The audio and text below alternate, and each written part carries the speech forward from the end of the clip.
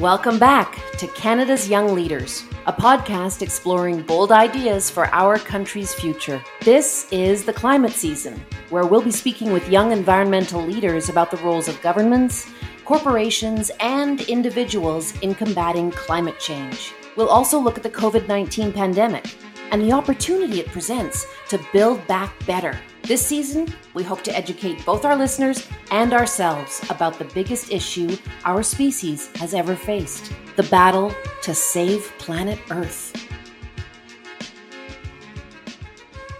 Welcome back, everybody, to Canada's Young Leaders. We have got a special two-part episode for you today. We're going to be speaking to two separate guests about social entrepreneurship, the role of business in combating climate change. And first up, we have Cédric Provost, who is the co-founder and CEO of Entosystem. Entosystem is a producer of high-quality insect protein. Their mission is to utilize billions of insects to transform food waste into environmentally friendly proteins. Super cool. Hi, Cédric. Hi. Thanks very much for having me. We are super delighted to have you on the show to talk about a topic we've never actually got into during the climate season, which is the, I think, hugely important role of the private sector. But let's start off, Cédric, by you just simply setting the scene and telling us a little bit about yourself and the exciting business you run called Entosystem. If I talk a little bit more about Entosystem, our mission is really to let's say, unleash the superpower of insects in a cleaner, more sustainable, and more responsible food system.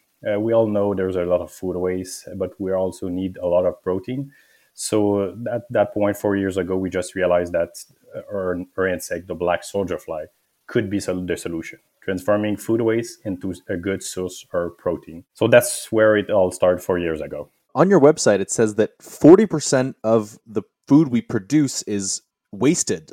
Does that mean it goes into the garbage, or is it composted, or it's just gone? Well, for sure, there's a mix, and it's even more than 40% of the food waste, all food production that is waste. But you've got some going to landfill, you've got some going to composting site, you've got also some just left at the farm.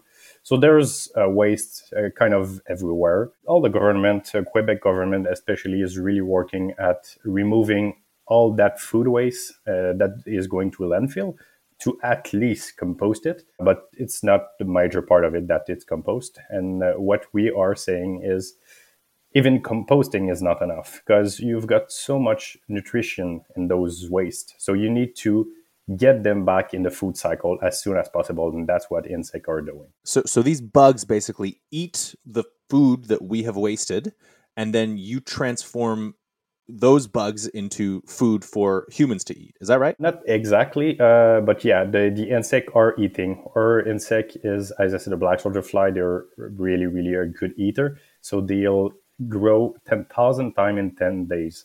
So it's really incredible how they can eat so much. But after that, we will gather the insect. They'll be dry, but they're going to be pet food, not human. So we're selling them for chicken treats or dog food, cat food, stuff like that. But we also collect all the manure, or what we call the frass, and it's sold as an organic fertilizer, which means we've got zero waste facility. Amazing. So it truly is an example of a circular economy project where what is wasted actually end up being used, and then that in turn, the waste from that process is recycled into the process, right? Yeah, that's exactly. It's our core business is circular economic. It's taking one waste and transforming it into product with really good value added. Amazing. I've just got a quick follow-up. Like we hear a lot about food waste as kind of low-hanging fruit, pardon the pun, as regards reducing our emissions. But maybe just for listeners, can you just explain why reducing our food waste can have such an impact on our carbon footprint? Well, as you may know, the agriculture in general is really one of the big CO2 emission in the world. So you want them to be more efficient. You want them to have less waste, because that food waste is heavy, is everywhere. So you need big trucks to gather that around, go to landfill that are obviously far away from city. So that's really an economical waste because we put so much money to grow that food. And then you've got all the methane in a composting or landfill. You've got some methane. That's one of the worst gas. So you want to avoid that at all costs. Even more, if you think about the fact that the world population is growing, we need more and more food source. So we cannot waste any of that food just to be able to feed the world. Cédric, you are the co-founder of Entosystem. Can you tell us a bit about kind of how you first had this idea, how you got it off the ground, and kind of the trajectory of this social enterprise up till today? Yeah, sure. Well, at start, it was just a question of I was really passionate about agriculture. So I wanted to find a way to jump in, but I was also fan of sustainability. And I did saw a manager, that there's not that much project right now. Well, at that time, that was really agriculture and sustainable. And I was talking to actually Jean-François, who is my co-founder at one night, and he was thinking about insects. So we really start learning everything they were about insect, because if you go back 4 years ago, there were not that much insect producer or that much info. So we really start from the beginning in our home, breeding insects, having a wife really open-minded, I would say, to having a larva and fly in the house. But it started really slow. We did there were a big learning curve, and at one point we just knew there was a business case, and we take it further and hire people. So we went from maybe 2.5 years that there was alone in the company to today we're 20 employees. So I'm kind of curious. This is a social enterprise. The idea is basically that you are a business. Your goal is to make money, but I think that we, pretty quickly associate making money, business, as a negative thing when we think about the environment, right? You think about all these big companies and how much they pollute. You actually are doing the opposite. You're trying to use business as a way to actually reduce emissions and solve problems. So would you say that you kind of went into this wanting to do both at the same time, make money and make the world a better place? Yeah, for sure. For it was really important, because I think at one point that any business need to make money to be sustainable economically. So if you want them to grow, to take part in the market, they need to make money. And if you are able to make money out of something sustainable in terms of the ecology, well, that's where you can make a difference, because you won't depend every year about grants and finding money. It's going to be hard.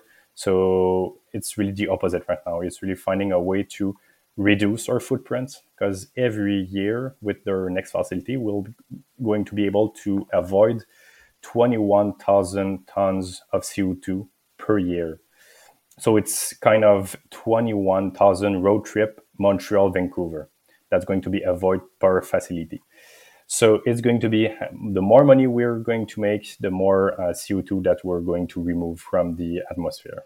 It's amazing, to think that we can use this product, the product that you're selling, in order to actually, through the consumption of it and the economic implications of it, actually overall reduce Canada's emissions. I love that analogy of reducing the number of flights to and from Vancouver. But let me just ask kind of another kind of, let's put this in perspective kind of question, which is about who your competition is. Now, you said that there's a big increase in the number of organizations and companies interested in the bug business, if you will, for these reasons. I think consumers, including dog and cat owners and other pet owners, are in many cases progressive. They'll be attracted to a product like this, but I'm wondering it's how likely it can replace products such as beef, which we know have such a big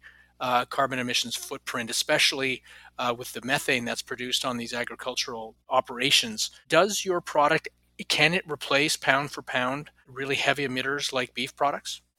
Yeah, well, we've got a really good protein in insects. It's when defatted, when I remove the fat and we use the fat separately, it's 65% protein. So you can really replace kind of any kind of protein sources. But the one that we are targeting on the short terms is more fish meal, because fish meal, you go like a place like China or South America with big boats. You remove all the fish from the ocean, you get them back here to make kind of pellets that you're going to feed for fish or even in pet food industry. So that's really not good for our planet. So that's the first source of protein that we could replace with insect. Are you saying that the product that you're going to be using actually can be used to feed fish as well in the fish farms? Is that what I'm hearing? Yeah, exactly. So we could feed it to fish farm. The problem we've got right now is really the quantity. So we need to produce more and more to be able to go in fish farming. That's why we're more in the pet food industry right now. That's using less feed. But even the pet food industry, they do import that kind of a fish meal. That's really specific of our industry. But as I said, the fish meal is really not good for the environment and for planet because you're just emptying the ocean. Right. Yeah. I get it. So this is much better ecologically within those farms than what is currently being fed to the fish. But okay, I was in Quebec City several years ago with my wife, and we had a fantastic meal. One of the starters was cricket powder dumplings. So it was heavy in protein, delicious. I'm wondering if the black soldier fly larva can be used for human consumption, or is that not in the cards at Entosystem? It could, in terms of hygiene and everything. We do take extra care how we breed our insect. For now, it's not approved in Canada, so we would have to make extra step, to get it approved. But we've seen in other countries that they start eating for human.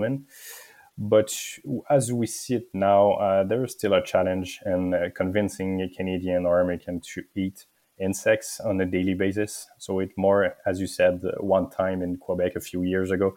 It's not like in your daily routine. So to be able to grow fast and to get price down, we had to go at a really larger scale. And so that's why we focus really on the pet food industry, because we could not handle two challenge. By that, I mean, convince the population and industrialize the insect breeding. So we're really getting to pet food and other animals, which is their natural food source. As when you go fishing, you use insects, so it's just natural. Same thing as for chicken. Cedric, I want to zoom out now and talk a bit about the private sector more broadly. We're nearing the end of the climate season of Canada's Young Leaders, and we've talked to a lot of guests about what they want to see from the government. But we haven't focused as much on the role of the private sector in combating climate change. So maybe you could tell us, on a philosophical level, what do you think the role of the private sector is? Is it major, minor? Does the government need to regulate and force the private sector to become more environmentally friendly, or is it up to them independently? What's your take on that? Yeah, well, I would start to say it's everyone's responsibility at first, because the private sector are driving by their customer, which are most of the time individual. So I think the individual could dictate what they want, but I do think that the private sector has a major role to do. For sure, government can help by regulate some stuff, a general one. But I think the advantage of the private sector right now, and I'm going to talk even more about startups in general, when we are really fast, we are agile, so we can adapt to the situation. In terms of, with COVID going on, you need a small company to really be agile and to pivot from a system to another one. So I think we could make a really big difference in the world. So I think the private sector is going to take more and more place in the future, and they need to change. We need to change our mindset that a company is only there to do money. We need to have a social impact in general and just not consider money. Yeah, you mentioned small business. I'm kind of thinking, recently I saw in the news that Jeff Bezos is going to spend $10 billion towards efforts to reduce greenhouse gas emissions, but none of that is actually changing Amazon's policy of transforming their trucks and planes into energy efficient vehicles, right? So I don't know. What do you think about that? Like, I got to jump in here. Jeff Bezos has dabbled with the drone technology and whether he can actually drop packages at your doorstep. But apparently, there's some aeronautical challenges with that, with millions of drones flying his packages all over the place. Just wanted to throw that in. Yeah, well, for sure it's a challenge, but as I said, those huge company, they're closer to government than startup. So how I see it is, if there are more other solutions, if there's more and more startups that offering more sustainable, more economic solution that are better for the planet, will force the big ones to change at one point. So we're just, I think, really need some people offering something different, so individual have choice. At the moment that all the individual are going to make some ecologic choice, while the other big players are going to follow up. Well, that's what I think. I think that's it. That's that early adoption phase. You get those early adopters, and then everybody else will eventually follow when you can demonstrate you can make money off that business, which I think is the point you're trying to make. Cedric, we're coming to an end of this episode, and I want to throw a question out to you just about your business and how our listeners can help you, how they can support you to be successful. Is there any calls to action you'd like our listeners to take? I mean, can they buy your products? And if so, what's the name of them? If they want to purchase a bag of pet food for their little friends at home. Yeah, for sure. Well, they can look at every product with made with insects. You've got Walder and Neuer that doing dog food, which is really good for your dog. So you could buy that at every pet store. And we've got our home brand, which is called Choix Nature. It's actually chicken treats, but you can also use them for reptile or fish. And you can find them in all the BMR in Quebec and also in pretty much every pet store. It's so interesting. Money talks, and the way that we spend our money indicates to businesses, big and small, how we are consuming. So I think that this is absolutely a way that we as individuals can, make a difference. And I've heard so many people, as I've kind of prompted stuff on Facebook and Instagram, a lot of people have said, like, guys, spend your money on environmentally friendly products. And so, shout out to all the pet owners out there. Check out Ento-System. These guys are great. And Cedric, thank you so much for joining us on the show. Well, thanks to you. It was really a pleasure. Thank you, Cedric. Good luck with all of your future endeavors. I hope you become super rich and reduce emissions all at the same time. I'll try. Thank you very much. We'll be right back, everybody.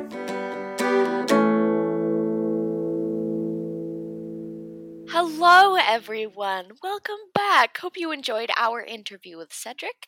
We will head over to our chat with Chrissy Durchik from Dispatch Coffee in just a minute, but first you have to listen to me talk, which is my most favorite thing in the whole frickin' world. For our prompt this week, we asked, what is the role of the private sector in combating climate change? We chose to feature our producer Tom's answer to the question. Tom says, if enough private companies begin making greener choices, that may draw subsidies from the government and therefore encourage other companies to follow suit. This answer really begs a follow-up question. Do companies need to be incentivized by government subsidies to make their business practices more sustainable, or should we be able to count on those companies to change themselves? These are huge questions that don't just have one correct answer. There are tons of businesses that are using the market as a tool to help the planet, like Ento-System and Dispatch Coffee, which we will be talking more about in just a minute. But there are also companies, I'm assuming primarily in the oil and gas sector, that still prioritize profit over planet. I mean, wouldn't it be great if we just created an economy that rewarded ethical and sustainable businesses whilst punishing polluters? I think we're on our way, but we definitely aren't there yet.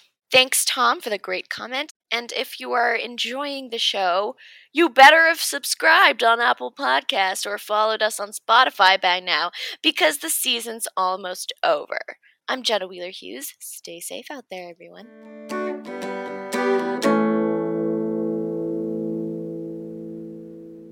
Welcome back, everybody, to Canada's Young Leaders. We are back for the second part of the episode talking about social enterprise and the private sector in combating climate change. And we are now speaking with Chrissy Durchak, who is the founder and CEO of Dispatch Coffee.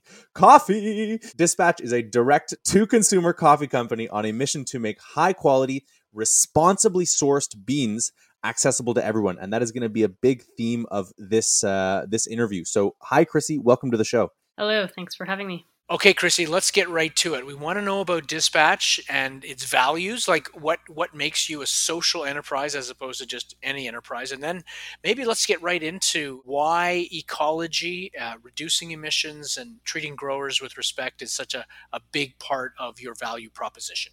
Just a broad stroke overview. To introduce Dispatch, we're a coffee brand based in Montreal. We have 3 cafes in Montreal, and we also sell our coffee beans through a monthly subscription service that ships to doorsteps across Canada.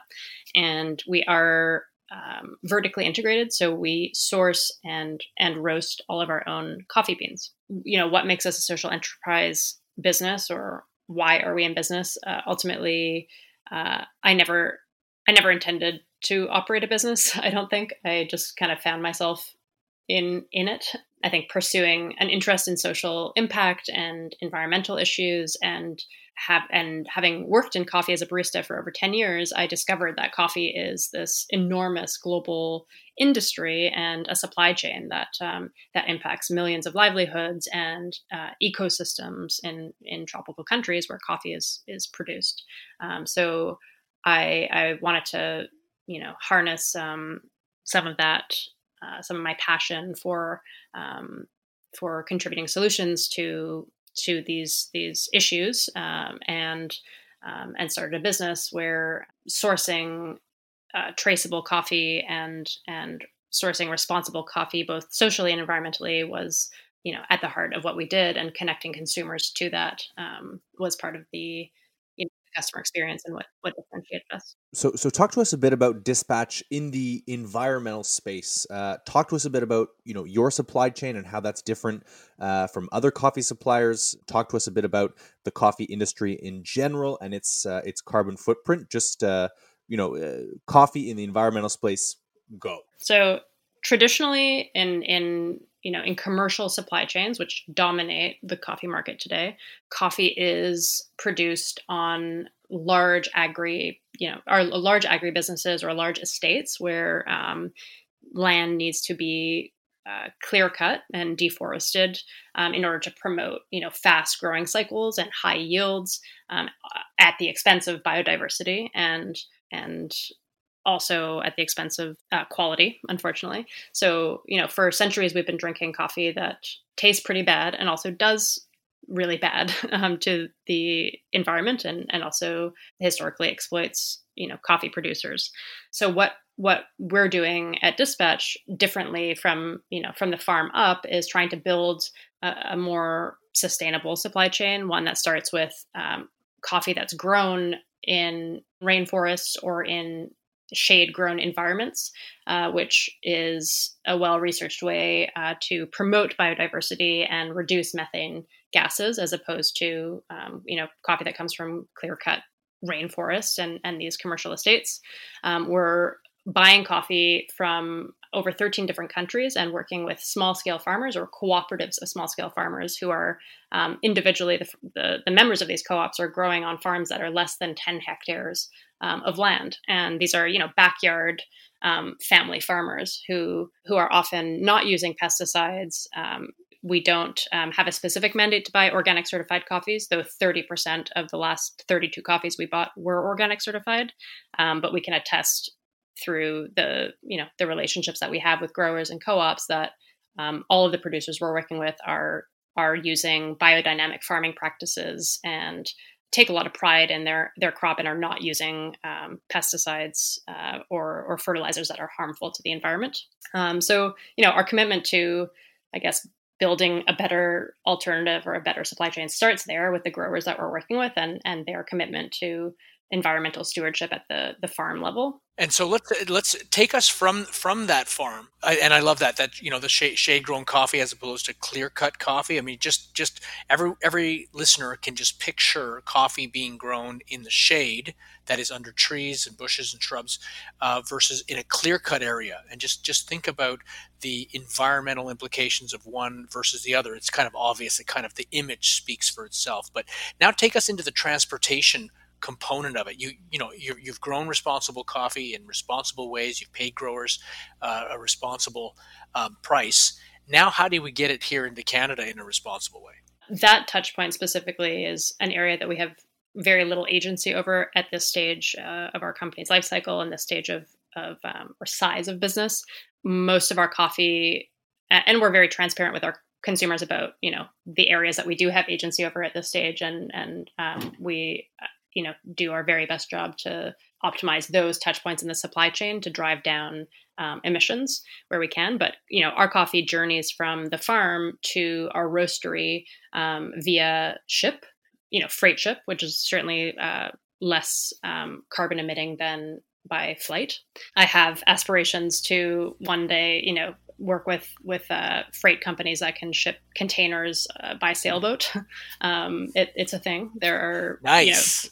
There are freight sailboats out there, so that's on the bucket list. And but once it's in our roastery, which is, I guess, the next touch point in the supply chain before our coffee makes its way to consumers, we have to roast the coffee, and that's a touch point that in the commercial industry can contribute to a lot of negative carbon emissions. And roasting coffee is essentially just burning up a lot of gas and getting a cast iron drum to heat up to 450 degrees and throwing coffee beans in it and cooking it for 8 to 10 minutes a batch. And what we've done in our roastery in Montreal is install what's called an afterburner, which virtually kills off 99% of negative emissions that would otherwise end up in the environment and converts it to carbon dioxide. So it's not zero emission, and there are definitely innovations and equipments that we aspire to invest in that can produce close to zero emission roasted coffee.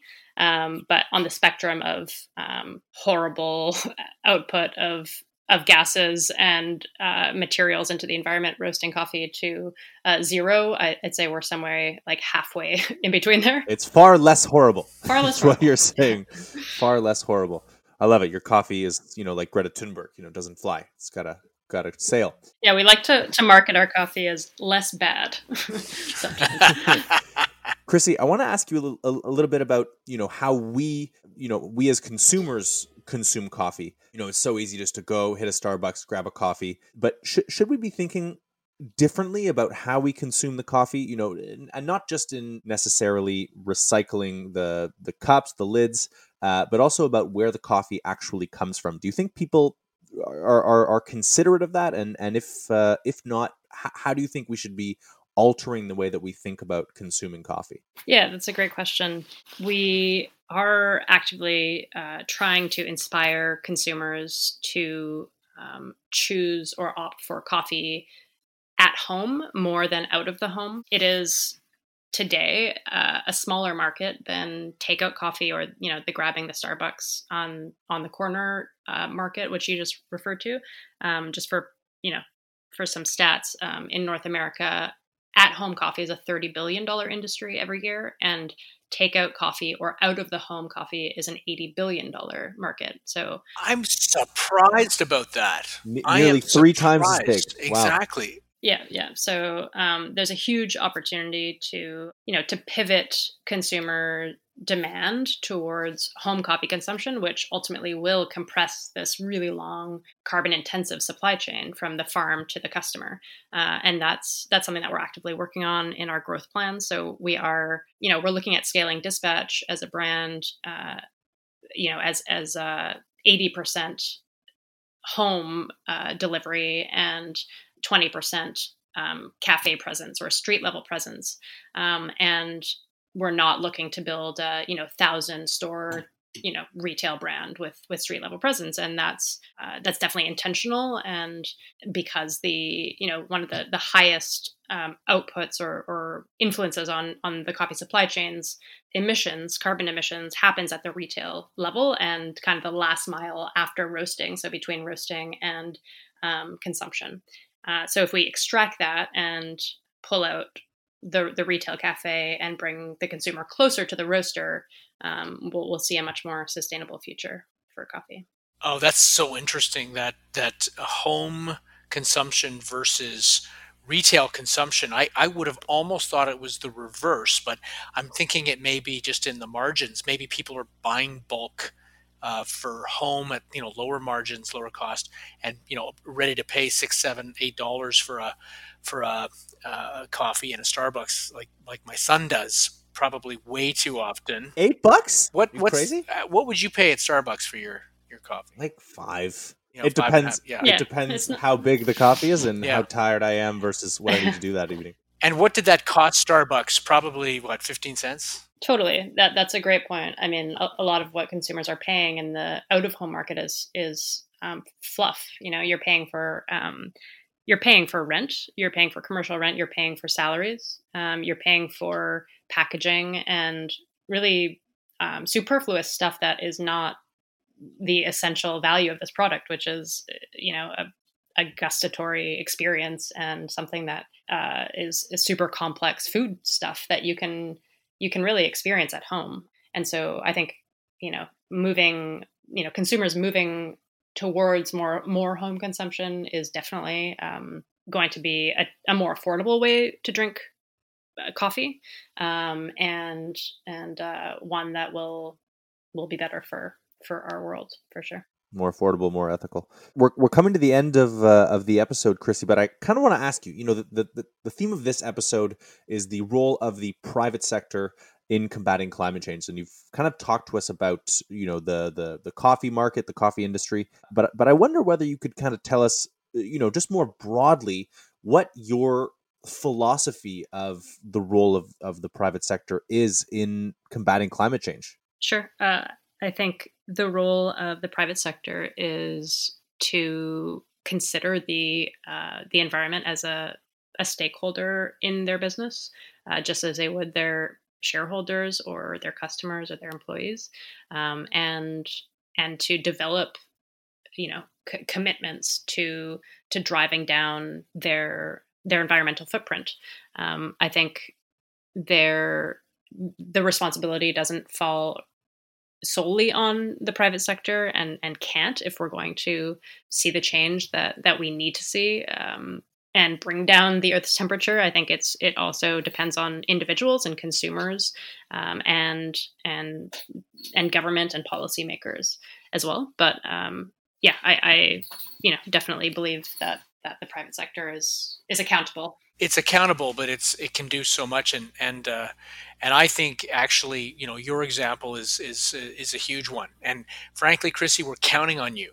We're counting on you personally to lead the way to Canada meeting its Paris obligations. I don't want to put a big, heavy backpack on you, but no pressure. That's the stakes. Okay. If we're not net zero by 2050, we're coming after you. We know where you roast your beans. Chrissy Durchak, thank you so much for being on Canada's Young Leaders. You truly and sincerely are an inspiration to us. And I want to tell listeners out there that I tried this coffee. I love coffee, and this is great coffee. So please go and grab a bag. Those bags, by the way, are compostable. Chrissy, can you confirm that? They're biodegradable. Yeah, don't need to be disposed of in a proper compost facility, which is a barrier for many Canadian households. And you can drop it in a landfill, and it will biodegrade back to its organic material. Amazing! Another amazing feature of Dispatch. Thank you again for being with us. Thanks for having me. Thanks for listening to Canada's Young Leaders. If you like the show, leave us a rating and review on Stitcher and Apple Podcasts, or share this episode with a friend. It's the best way for the show to grow. Special thanks to Cam Duffin and his band Lost Cousins for our theme music, to Meredith Lindsay for our logo, and to Tom Zalatni for producing our show. You're the best, Tom. Canada's Young Leaders is a proud member of the Upford Network. You can find out about all the great shows on our network at upfordnetwork.com.